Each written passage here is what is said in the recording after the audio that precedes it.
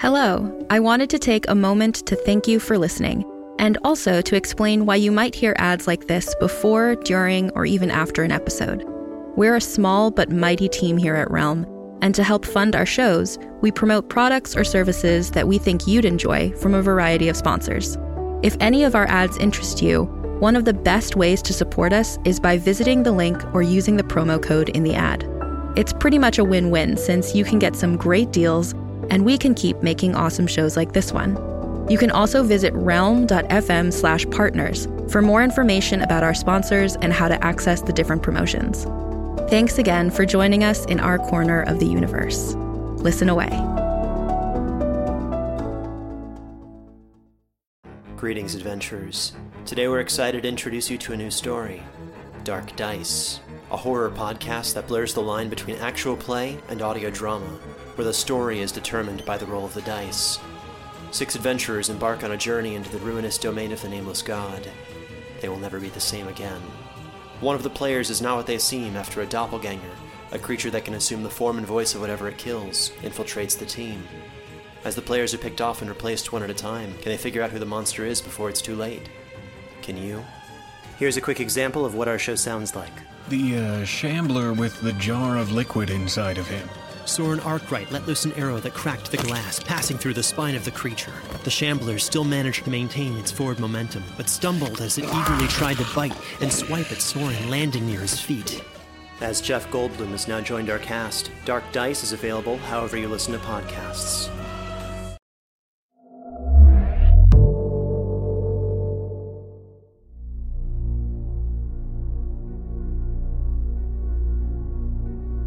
Welcome back. I'm your host and curator, Marco Palmieri, and with me is my awesome co-host and Realm colleague, Diana Foe. Oh, thanks for having me here.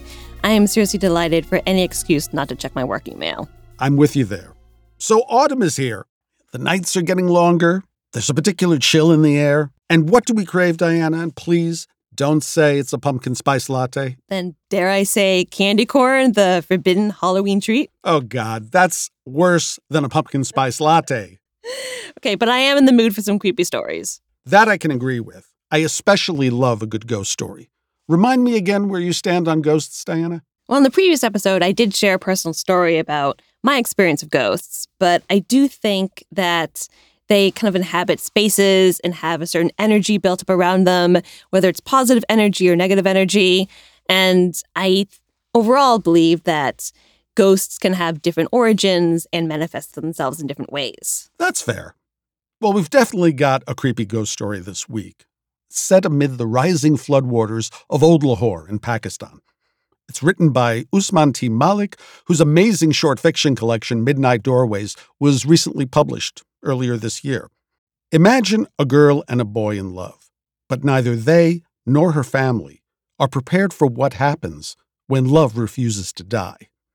Gentle listeners, we give you Ishq by Usman T. Malik, voiced by Vikas Adam.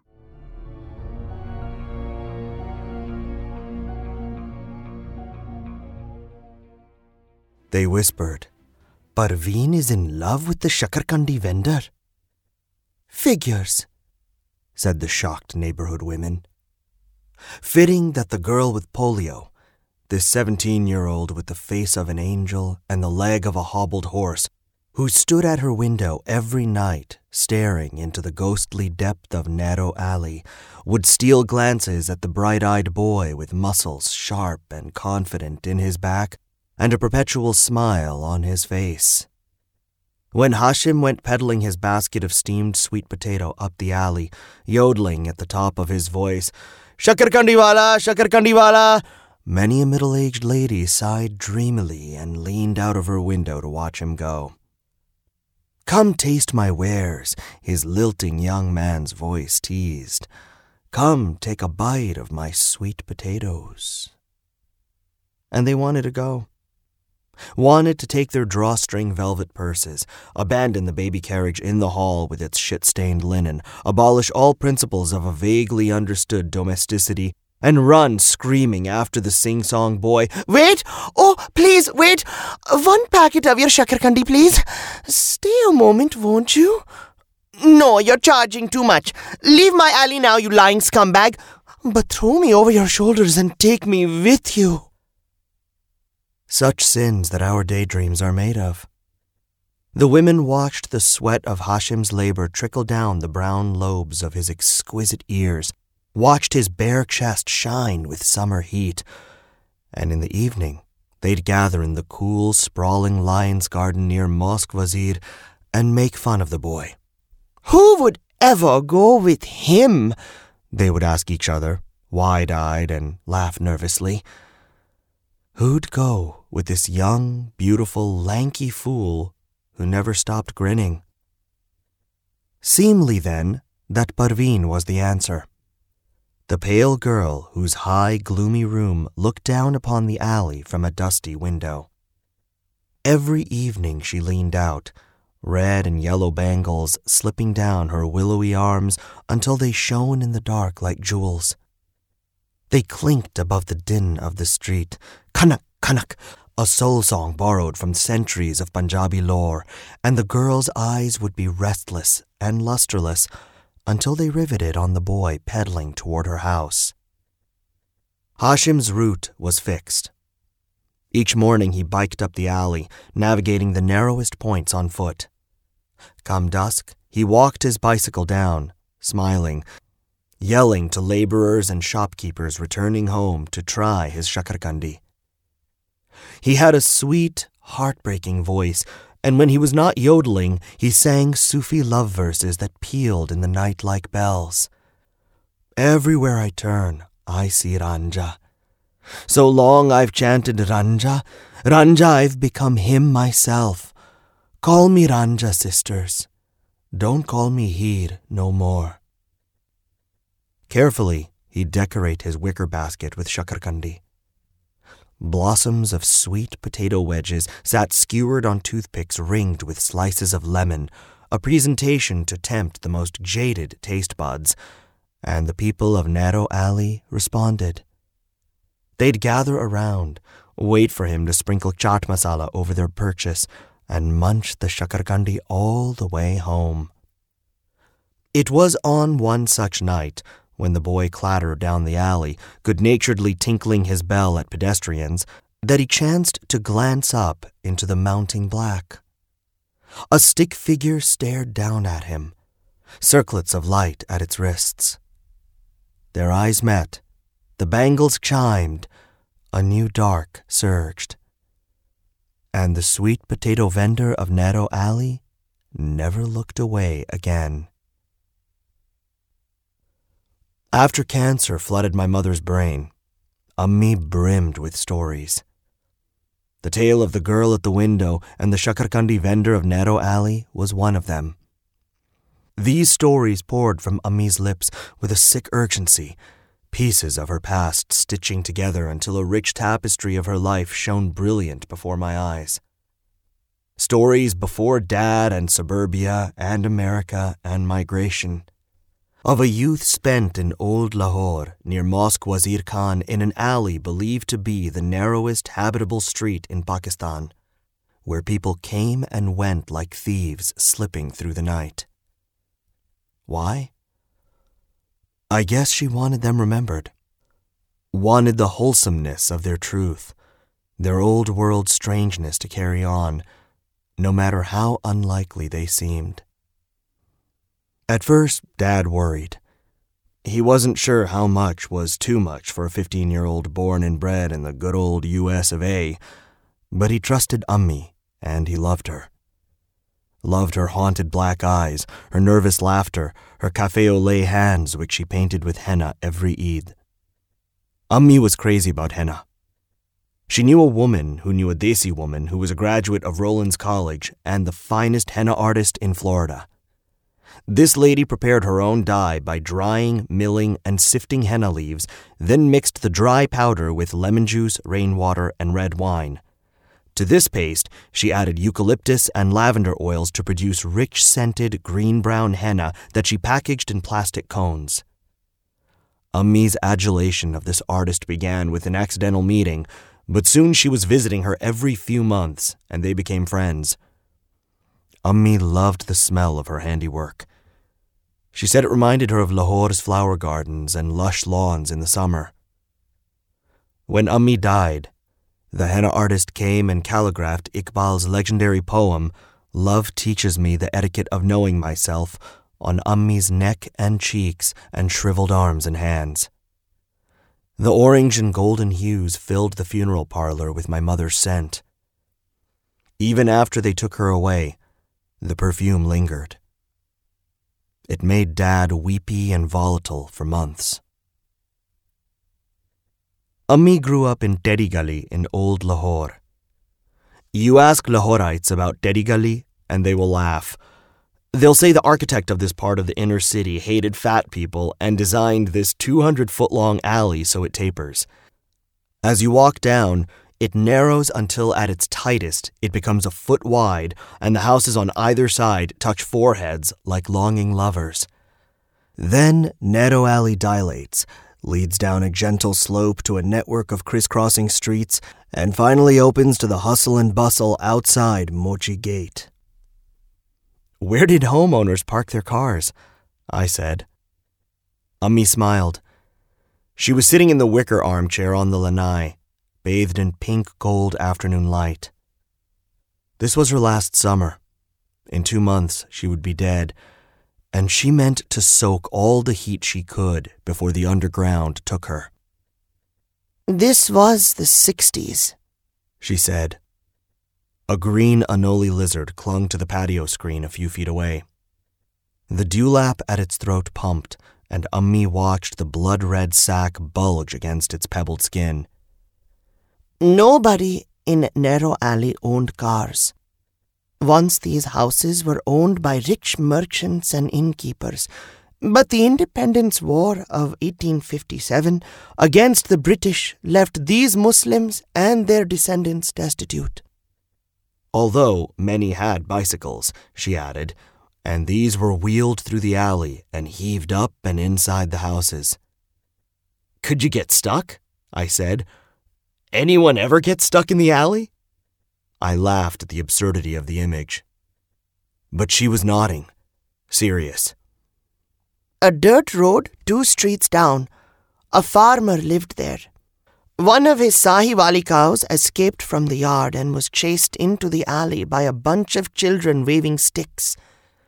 They prodded the panicked animal on until it reached the narrowest part, and there it wedged. For hours it struggled, lowing and terrified, unable to retreat or move forward. It took the owner and his brothers 2 hours and 20 feet of rope to drag it out. Flayed in many places by chipped tiles and brickwork, the bleeding creature bellowed until it seemed there was nothing in the alley that night but pain. God, that's awful. Yes, she said, then added helpfully, the children were beaten well. Originally modeled on Mughal architecture with facades made of faience tiles in ochre and turquoise, the red brick houses of Narrow Alley are at least 200 years old, she said. Small, double-story, 250-square-foot buildings packed next to each other like cinder blocks. Where the elements destroyed tilework, successive owners replaced the gaping with lime and mortar, rendering these historical homes ugly and listless. Why doesn't the government do anything? I said. Don't they care about their culture? Not enough. Can they ask non-profits or UNESCO for help? You can only beg so much, Ummi said. And her voice was strange. The lanai was balmy and claustrophobic, and the lizard on the screen swayed back and forth, its beady eyes looking for a way out. Ummi's eyelids flickered, her irises dull against her yellowed sclera. Did I ever tell you about the sweet potato vendor of Narrow Alley? She said. I cocked my head at this sudden change in subject. No. Really? She didn't seem surprised. Not about your Khala Parveen either? Ummi's sister died a long time ago, was all I knew. She'd never talked about Khala in detail. Dad, too, had made a habit of avoiding mention of her family and life in Pakistan. No. For a moment, she said nothing. Her lips were colorless.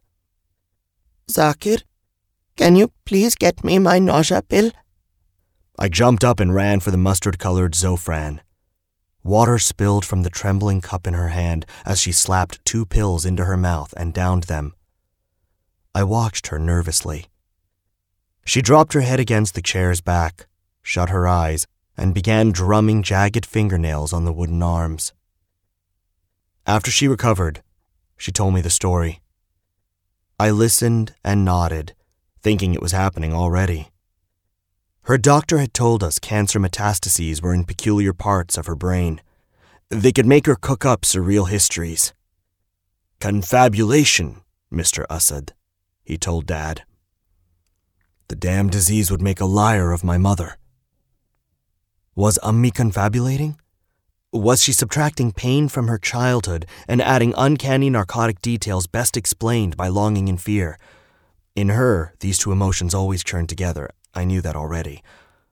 For a while, I believed that, and now I hate myself for it. I've come to believe she told me the truth, that there was, in fact, an emaciated girl with a polio-struck leg who lived in Nehru Alley and her Shakarkandi vendor lover who biked up and down her street. I believe that girl was my Ummi's sister, my Khala Parveen. During one of her frequent breaks to catch her breath, Ummi looked at the sun receding behind the horizon, its crepuscule sharp and poignant. Her eyes were gorgeous. Dusky and gentle, shaped like autumn leaves, they stared at the approaching night. I've never known anyone with eyes prettier than my mother. Not even the fucking cancer could touch them. How'd your parents feel about that? I said. I mean, how'd you guys deal with the affair? Despite songs of legendary lovers, Heer Ranja, Laila Majnu, Soni Mehwal, always on the lips of beggars and flutists in every corner, this was Pakistan in the 60s, and free love, I knew, was forbidden. They hated it, Ummi said, and smiled. But they liked it more. Hey there, this is Justin Bartha. I made a funny new podcast, King of the Egg Cream. It has the greatest cast in the history of podcasts with actors like Louis Black. I'm torn by my feelings for 2 women. Bobby Cannavale. You can eat it, or if someone hits you, you can put it on your cut. Melanie Linsky. I wonder what these marvelous things are that look just like boiled chicken feet. Jason Ritter. I can break things and pick locks and kill people. Michael Stuhlbarg. The whole point is to inspire people that they should make themselves better. Ari Grainer. No, don't whet its appetite. What are you, an idiot? Me, Justin Bartha. That's not just any egg cream, that's a Lemke's special. And all narrated by the hilarious Richard Kind. This is the story of Harry Dalowitz and how he rose from nothing to become New York's King of the Egg Cream. So if you like funny true stories, come listen to King of the Egg Cream, available wherever you get your podcasts. When Parveen began vanishing at dusk, Ummi was the first to discover. Ostracized by neighborhood children because of her sister's disability, she was young and enthralled by this secret and kept it as a weapon she might wield. "Cripple! Cripple!" yelled the boys at both of them when Parveen and Ummi walked to school, one reason Parveen had dropped out of school the year before, and Ummi thought, Mutant by association. That's what I am. She thought this while she watched pale Parveen standing at that window, and she wanted to die. Ummi imagined she was the only one who knew about the scandal. Mothers turning to father one evening as they settled on the charpai by the entrance to crack walnuts and peel mangoes dismayed her. A night warm and dangerously still with mosquitoes nipping between their toes, flies buzzing in their ears, and mother lowered her head toward father's and whispered, "Let the girl do what she wants. Don't you say a word. Let her find for herself what we cannot." They never broached the subject with Parveen. Later, Ummi would try to imagine their parental calculations, to try to understand why they wouldn't object to the affair. She ended up with a list of reasons, 3 of them most pertinent. Father, who inherited the house from a deceased uncle and scraped by with compounding at a rundown dispensary. Mother, who hauled dirty laundry to the local wash pen for others and had forearms thick enough to hold snapping dogs by the neck. Parveen, with her crippled leg that she swung like a weapon to seesaw across her bedroom.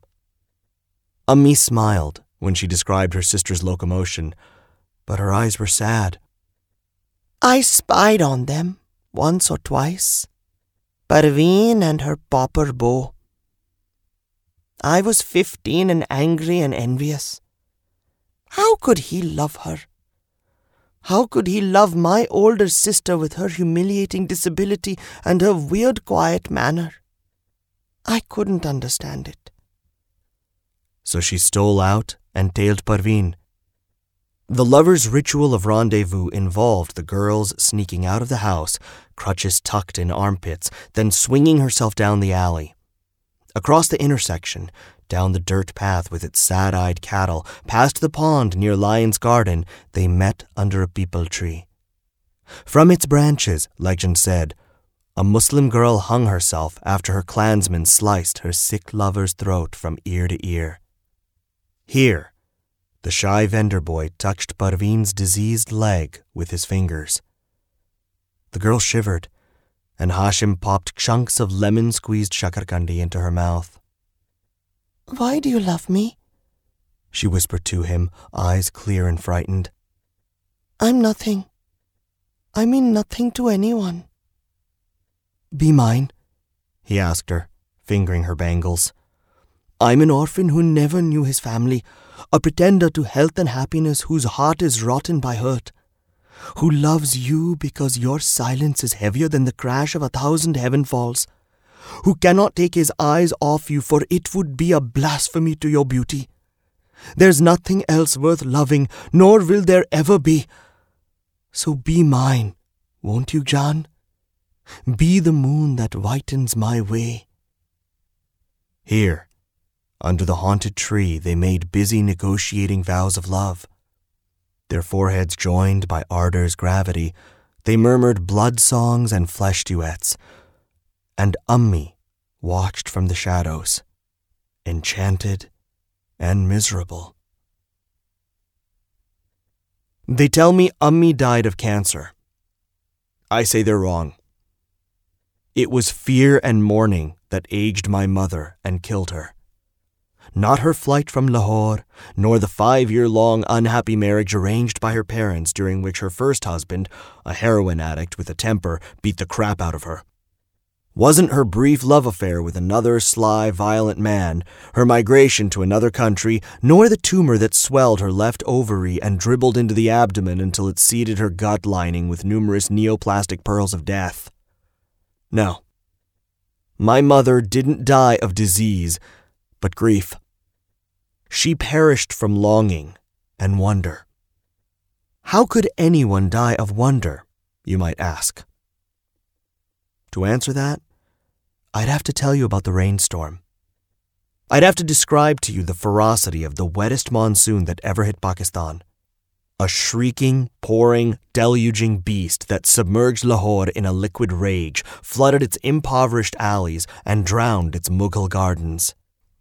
But before that, let me tell you how the pale girl, my Khala Parveen, died that summer of '68. It was her leg, the traitorous limb that, having once disabled the girl, shook with malignant laughter and betrayed her again. This time fatally. A rare bone cancer bloomed from Parveen's femur and surged upward. It sucked the fat from her body and melted the muscle off her limbs, so that within weeks she was misshapen and bedbound. The tumor tunneled through her lymph nodes and created a fistula that suppurated pus and blood all the time. She couldn't limp, she couldn't stand. She couldn't even take a shit without bubbles of blood erupting from the opening in her groin. Her eyes sank deeper into her skull. Her bangles came loose and fell clattering to the alley. Near the end, she couldn't even speak because the cancer had pincered the speech centers in her brain. Through all this, Hashim sat by her bedside. His eyes were wide and more feverish than the dying girl's. He had abandoned his shakarkandi basket, deserted his shack with its flailing wooden beams and tin roof, and when Parveen's parents couldn't afford to continue her chemotherapy, he sold the bicycle along with his belongings and wagered all the money on her battle with death. Nighttime was the worst, Ammi said. That was when she ached the most. One evening, Father went to her room, and Hashim was holding Parveen, stroking her hand. His knuckles gleamed with her sweat.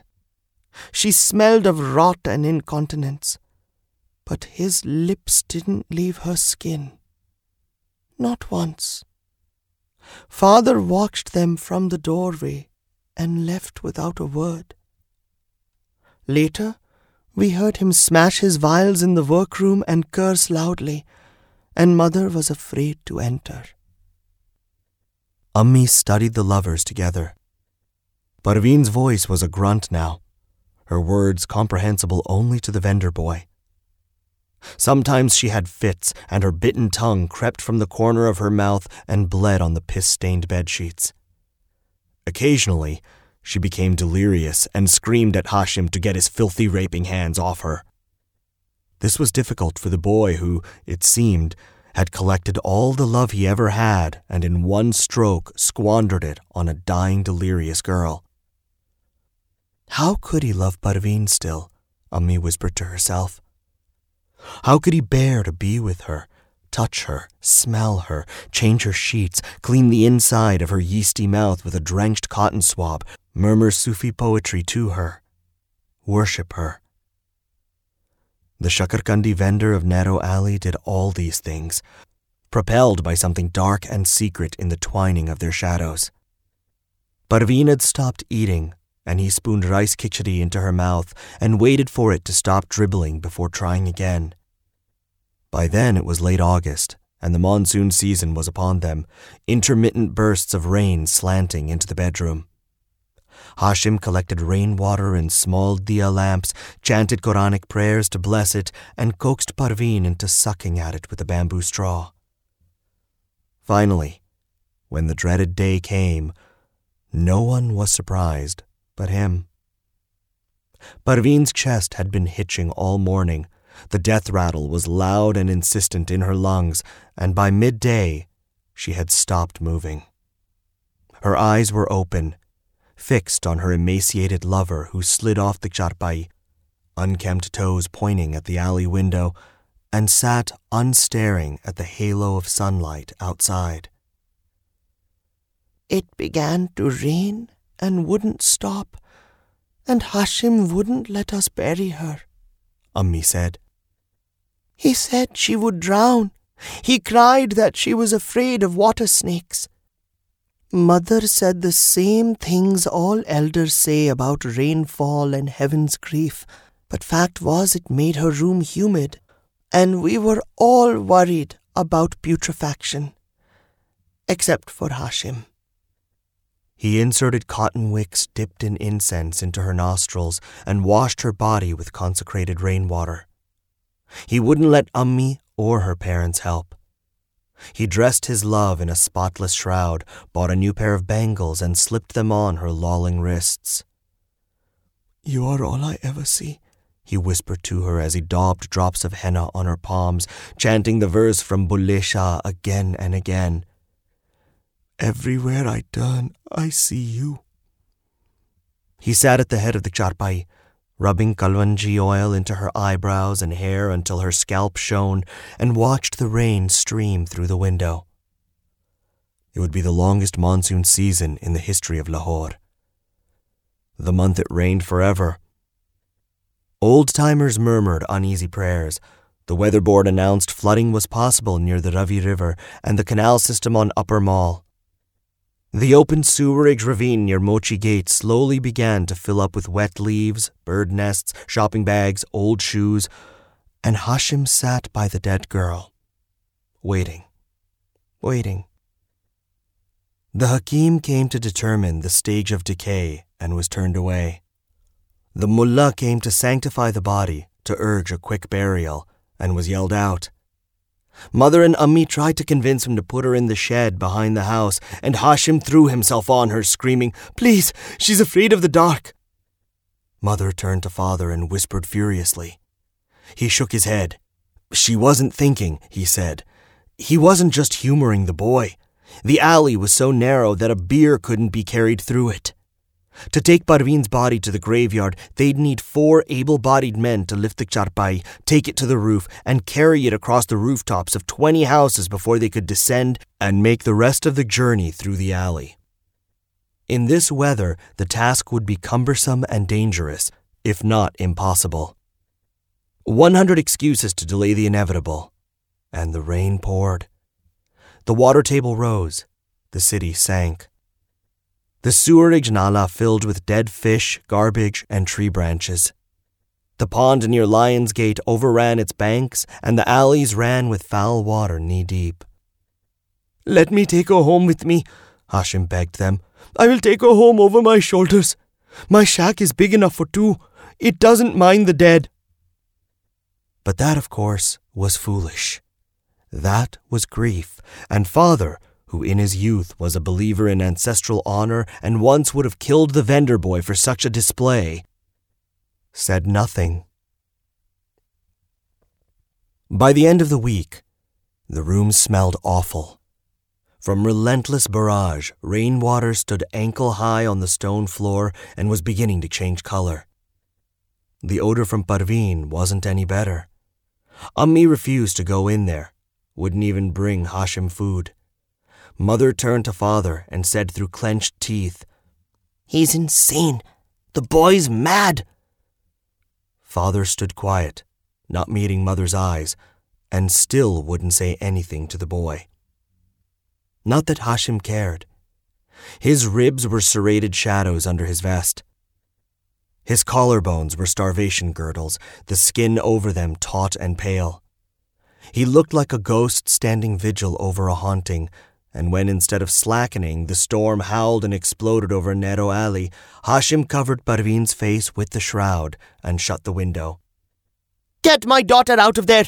Mother cried, rainwater squirming down her face. "Kick that mad boy out! This is crazy! How can you allow this? How can any father allow this?" Father gave her a look. "One who knows his daughter is gone." And he turned and went into the workroom to collect his valuables. For he knew, as they all did, that it was a matter of days. Soon the alley and the house would be deluged.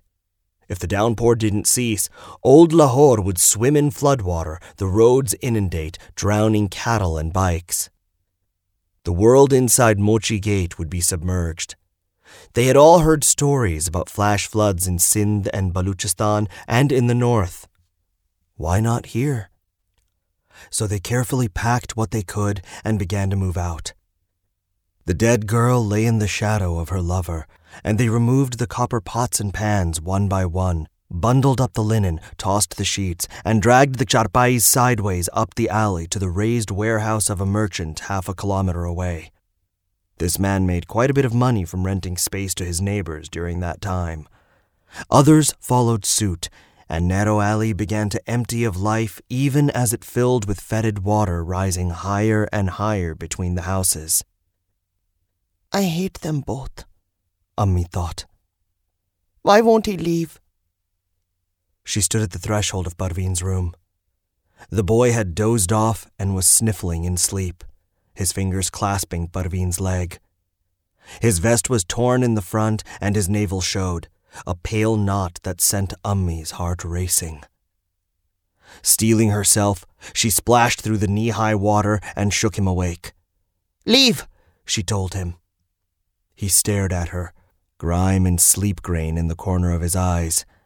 "What?" "Go! I need to bury my sister," Ummi said. "Get out of here! She deserves better than this." He gripped the edges of Parveen's charpai and sat up. "She deserves better than all of us." "Yes." They looked at each other. He scratched the white lines streaking down his filthy cheeks. Outside the window, a siren, loud and shrill, went off. More floods, Ummi murmured. Perhaps, he said hopefully, and fell back, fingers twitching on Parveen's body. I'll stay with her. You go. Damned if I will, Ummi said, anger surging through her like a bolt. Damned if I'll leave her here to rot with you. You're rotten, you know that? You think you're so saintly, the lover loyal until the end. You're nothing but filth, nothing but a beggar. Hashim's irises were a brown so dark they were black, and they watched Ummi. Parveen's pauper beau. Nothing but a seducer, a serpent. Ummi's vision blurred. She wiped her eyes. You killed her, with your false promises.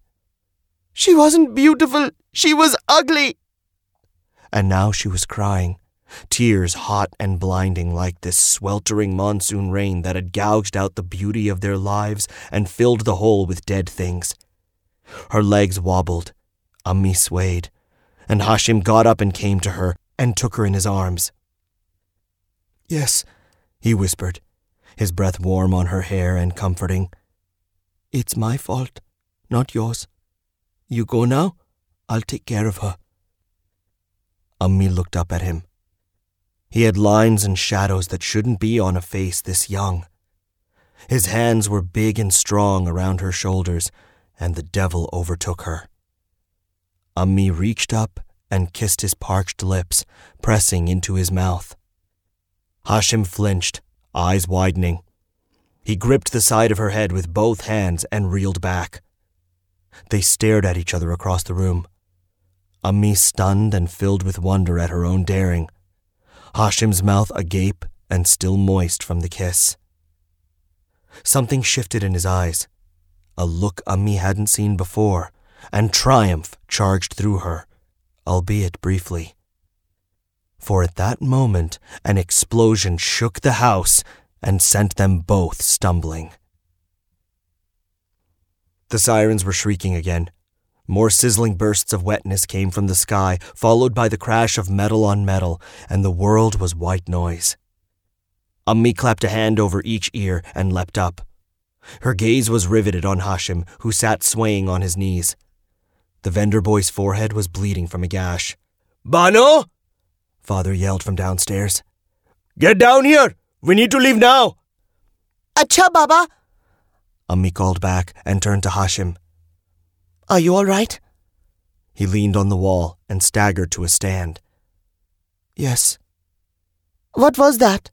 The explosion? A canal head, probably, he said. Or a bridge.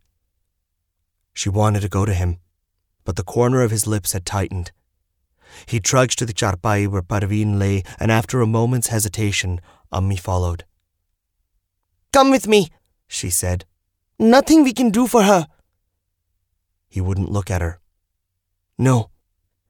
She gripped his arm. It was so thin and lifeless, and tugged at him. To her surprise, he didn't resist. His body was limp, his eyes were red. He pulled the shroud over Parveen's face, whispering, I'm sorry, I'm so sorry, and allowed himself to be led away, each step making Ummi more ecstatic. Every muscle in her body hummed, and she dared not contemplate the meaning of this. It was enough that he was following her. She looked back once before they exited the room and saw that the cloth had slipped off her sister again. Parveen's arm dangled off the bedstead, fingers stirring the standing water. Her eyelids were puffed and open, and dully she watched them leave. Downstairs by the entrance, Father glanced sidelong at Hashim. He said nothing, but Mother exploded. Now you walk away, you bastard! Now you're leaving her! Hush, said Father, but Mother was already shoving the shakarkandi vendor away, crying. Now you let my poor baby drown? She shouted. Hashim's face had lost all color. Ummi held his hand and cried out, She's dead! What more can he do? He could have let us bury her, Mother shrieked. My daughter! Oh, my daughter! She made to go upstairs, but Father caught her arm. No, he said. No time now. We need to get our valuables to the warehouse and then I'll return for her. Not once did he look at Hashim when he said that. Another explosion came, this one closer, and a fresh torrent of water came raging down the alley and broke against their door.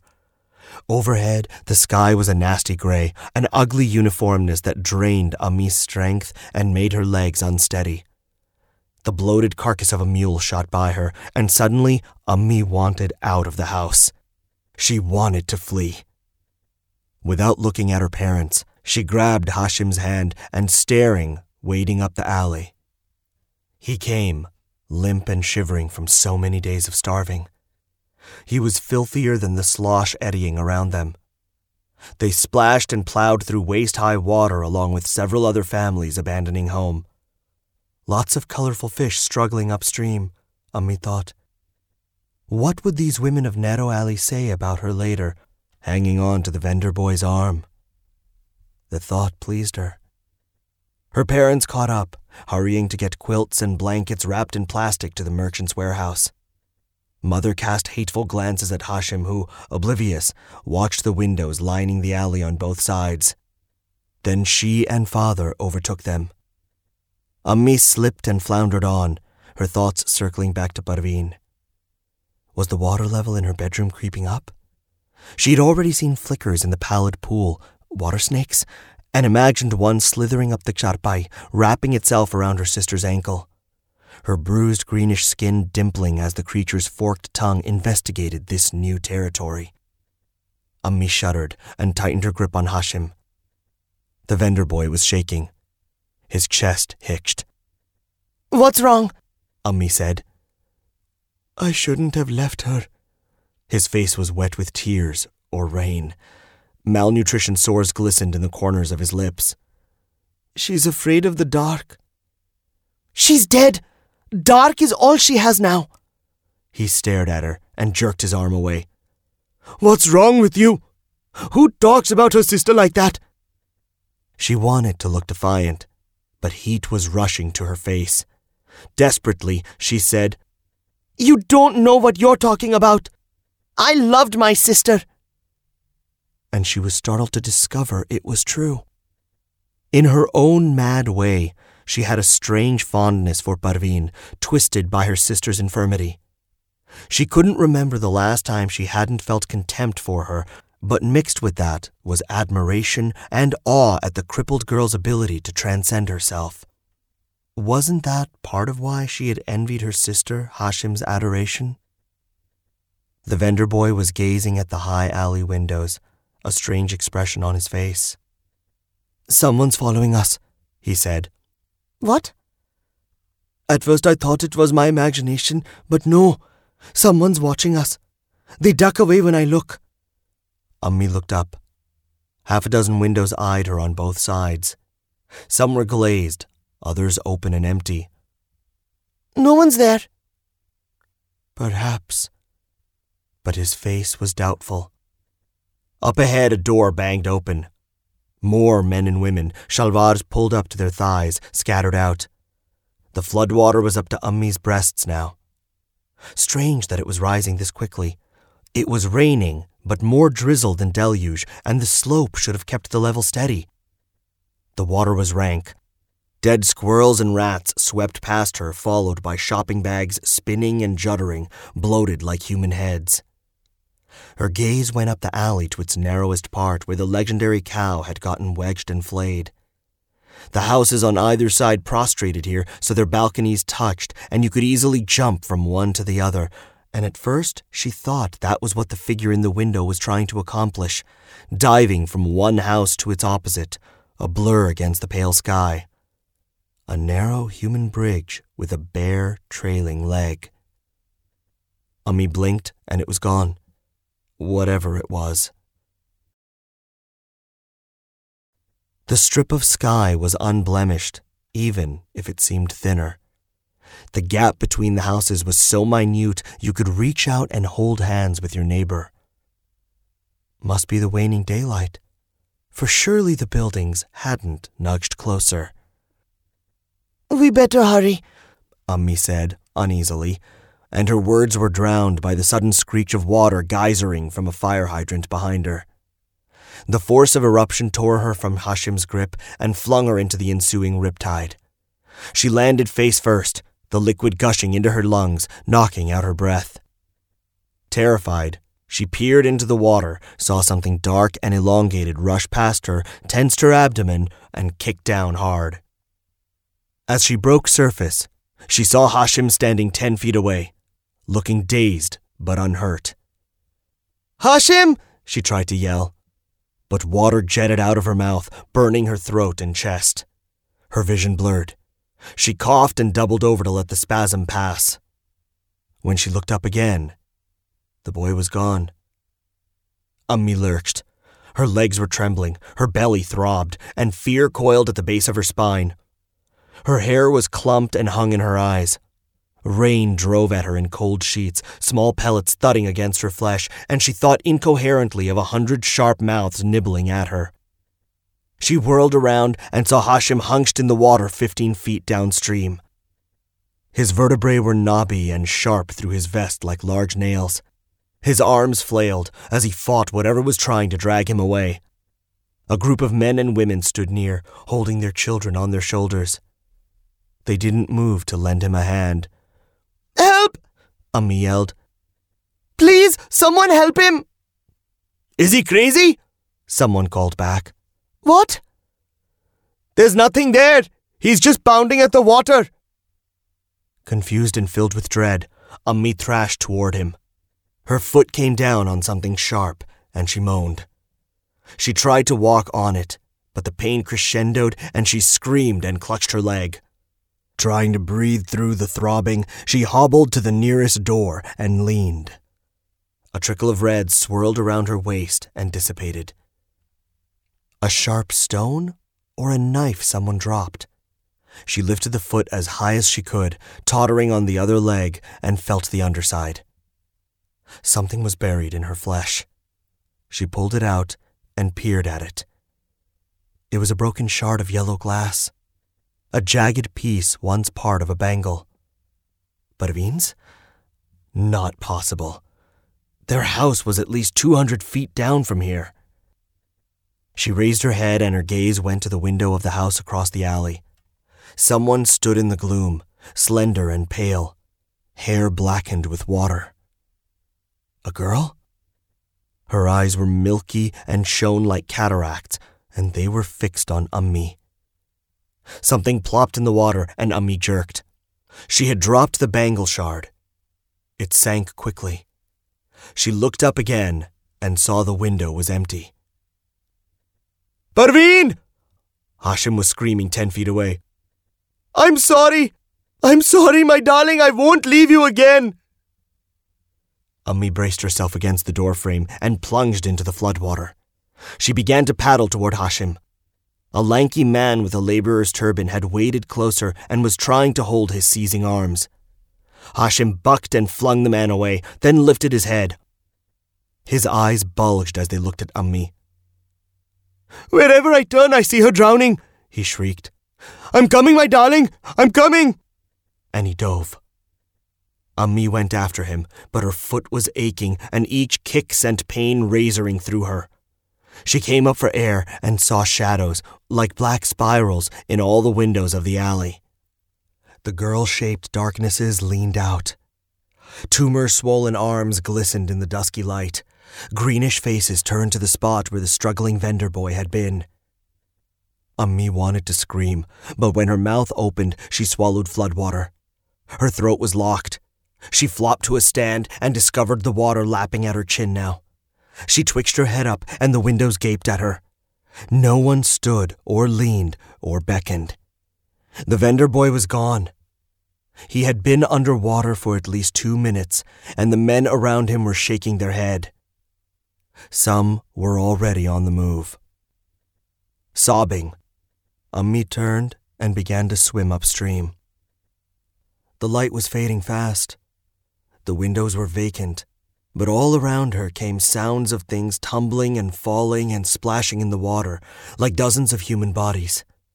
Whirlpools in front and behind her, which sucked on themselves and faded away. Soft, slimy things brushed her legs, each touch a fresh panic urging her on faster and faster until, gasping and crying, she reached the narrowest part of the alley, brought her arms together, and shot through. In 1968, my mother and her parents, along with several neighbors, were flooded out of their home in Dedigali. Clutching, screaming kids above their heads, these men and women gasped and lurched sideways through the narrow alley, waiting single file in places, front and back against chipped bricks whose edges bit their flesh like piranhas. Careful lest their kids loll into water bubbling past their nostrils, holding their breath against the fetor of sewerage from burst pipes and overflown gutters. This was how the residents of Nehru Alley escaped the worst flooding in old Lahore's history. Not everyone was that lucky. Through calamity or governmental negligence, many people died that year. The official count of the missing and the dead stops at a couple lakhs. But for the longest time, my mother mourned the death of 2 people more than she mourned the demise of thousands. One was Khala Parveen. The other was a shakarkandi vendor named Hashim. They never found their bodies, Ammi said. I massaged her legs. The tips of my fingers left dimples in her flesh. Doesn't the Ravi flow close to the city? Maybe they floated into the river and sank. Perhaps. Avoiding the snake-like varices on her skin, I kneaded her flesh. You really think you saw a ghost that day? Ammi said nothing. But you were dazed by the blow, half drowned. It must have been claustrophobic and very, very dark. I don't know what I saw, she said. The lanai was swollen with shadows. Ammi's cheeks glistened with sweat. She was rolling a Xanax between her fingers. Nighttime made her nervous, I knew. I loved my sister, she added, but I also feared her. Sometimes I think that's where my cruelty came from when she was alive. My fear of what she had become. What had she become? A monster. Her lips trembled. Quickly, she said, That's a lie. She wasn't the monster. We were. She wasn't bitter and angry. I was. When I think of what I did in that room, how I kissed him right in front of her. It was cruel and unfair and wrong. What matter if she was dead? I didn't love him. I just wanted what they had. She couldn't look at me. All my life, that's all I've wanted. I looked at my mother's still form in the gloom. There's an Urdu word which has no English equivalent. Ishq means the state of a lover's heart during separation, contemplation, or annihilation unto the lover. The point where the lover becomes the beloved. Sometimes it also means nostalgia for a love forever gone and the love which remains after death. It is not cancer that kills her, I thought as I watched my mother's skeletal mouth form a silent prayer. Ammi walked that night after she was finished with the story. She took small and gentle steps, but she didn't look drained anymore. It was as if disclosing the past had vitalized her, the last flutter of the falling leaf. Dad doesn't believe in garden lamps, so the lawn patch behind our house was soft with moonlight. Humid was the night, and I had a stuffy nose from a summer cold or allergies. I couldn't breathe comfortably. I watched her pace under the magnolias, southern oaks, junipers, and queen palms, and a misplaced sense of ishq settled over me. I've never been to Pakistan. I've never been in love. So what was this pain, this longing to see that alley, that narrowest of streets where decades ago 2 people drowned in love or misery? I was restless and grieving for people I'd never met. An urge to run to the trees came over me, to throw myself at my mother's feet and cry, "Don't leave me. I know you're dying. You and Dad don't talk about it. You think if you don't talk about it, it will happen painlessly, but it won't. I am hurting every day. I'm hurting, Ummi, and I don't know how long the pain will last. Mama, please don't leave me." I watched her meander until she became a shadow amidst shadows. Then I turned and walked back into the house.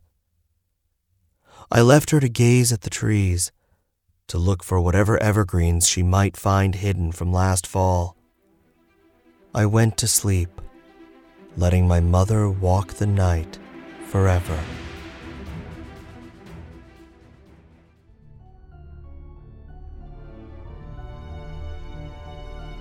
Ishq has lived in my head, rent-free, ever since I first read it. But the experience of listening to it, that's some next-level stuff. Usman is a fantastically imaginative author. And what I think about that's so great about this story and just his writing in general is that he really takes human emotions and he goes deep into the heart of it. And he's not afraid to take something positive like love and show the dark side and completely turn it on its head. I agree with you completely. And what I think this story tells us is that love is never rational. And there's a really fine line between longing and madness. One of the elements that really intrigued me is when Pavrine's ghost shows up, because I don't actually think she's a ghost. I think she's actually what the narrator refers to as Ishq, which is this concept of love that becomes so twisted, it manifests itself. So I think it was literally like this dark, monstrous manifestation of Hashim's love. The story also stirs up 2 of my biggest fears, which is, being haunted and being drowned. And by that measure, I should hate it.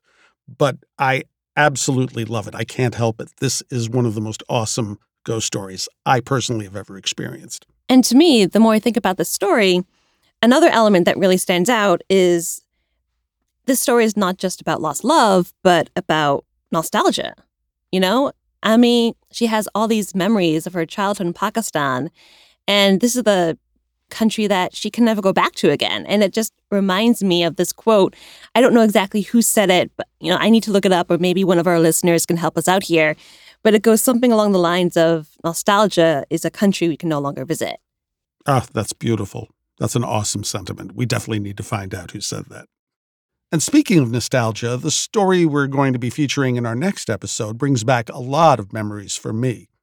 So thanks as always, Diana, for being part of the fun. Yeah, I'm always happy to jump in. And if you like our podcast, please show your love with a 5-star review wherever you're listening to us, and join us again for our next episode, when you'll find out what happens when an old vampire tries to live a normal life. Until then, pleasant nightmares. You're listening to Stories to Keep You Up at Night, created and produced by Realm, your portal to another world. Listen away. Contained herein are the heresies of Radolf Burntwine, erstwhile monk turned traveling medical investigator. Join me as I uncover the blasphemous truth of a plague-ridden world, that ours is not a loving God, and we are not its favored children. The heresies of Radolf Burntwine, coming January 2nd, wherever podcasts are available.